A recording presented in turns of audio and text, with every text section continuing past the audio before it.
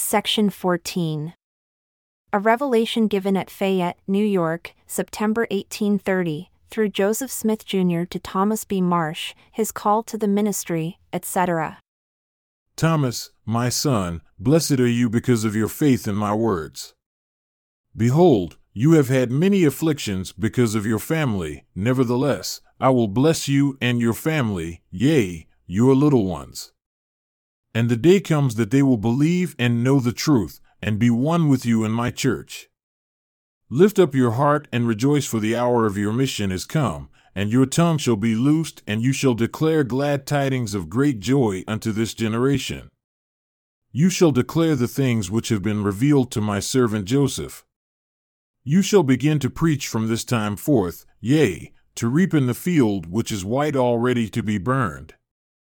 Therefore, thrust in your sickle with all your soul, and your sins are forgiven you. And you shall be laden with sheaves upon your back, for the laborer is worthy of his hire.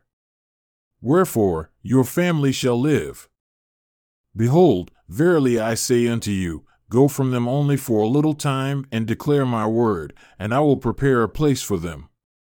Yea, I will open the hearts of the people, and they will receive you. And I will establish a church by your hand, and you shall strengthen them and prepare them against the time when they shall be gathered. Be patient in afflictions and in sufferings, revile not against those that revile. Govern your house in meekness and be steadfast. Behold, I say unto you that you shall be a physician unto the church, but not unto the world, for they will not receive you. Go your way, wherever I will, and it shall be given you by the Comforter what you shall do and where you shall go. Pray always, lest you enter into temptation and lose your reward. Be faithful unto the end, and lo, I am with you. These words are not of man, nor of men, but of me, even Jesus Christ your Redeemer, by the will of the Father. Amen.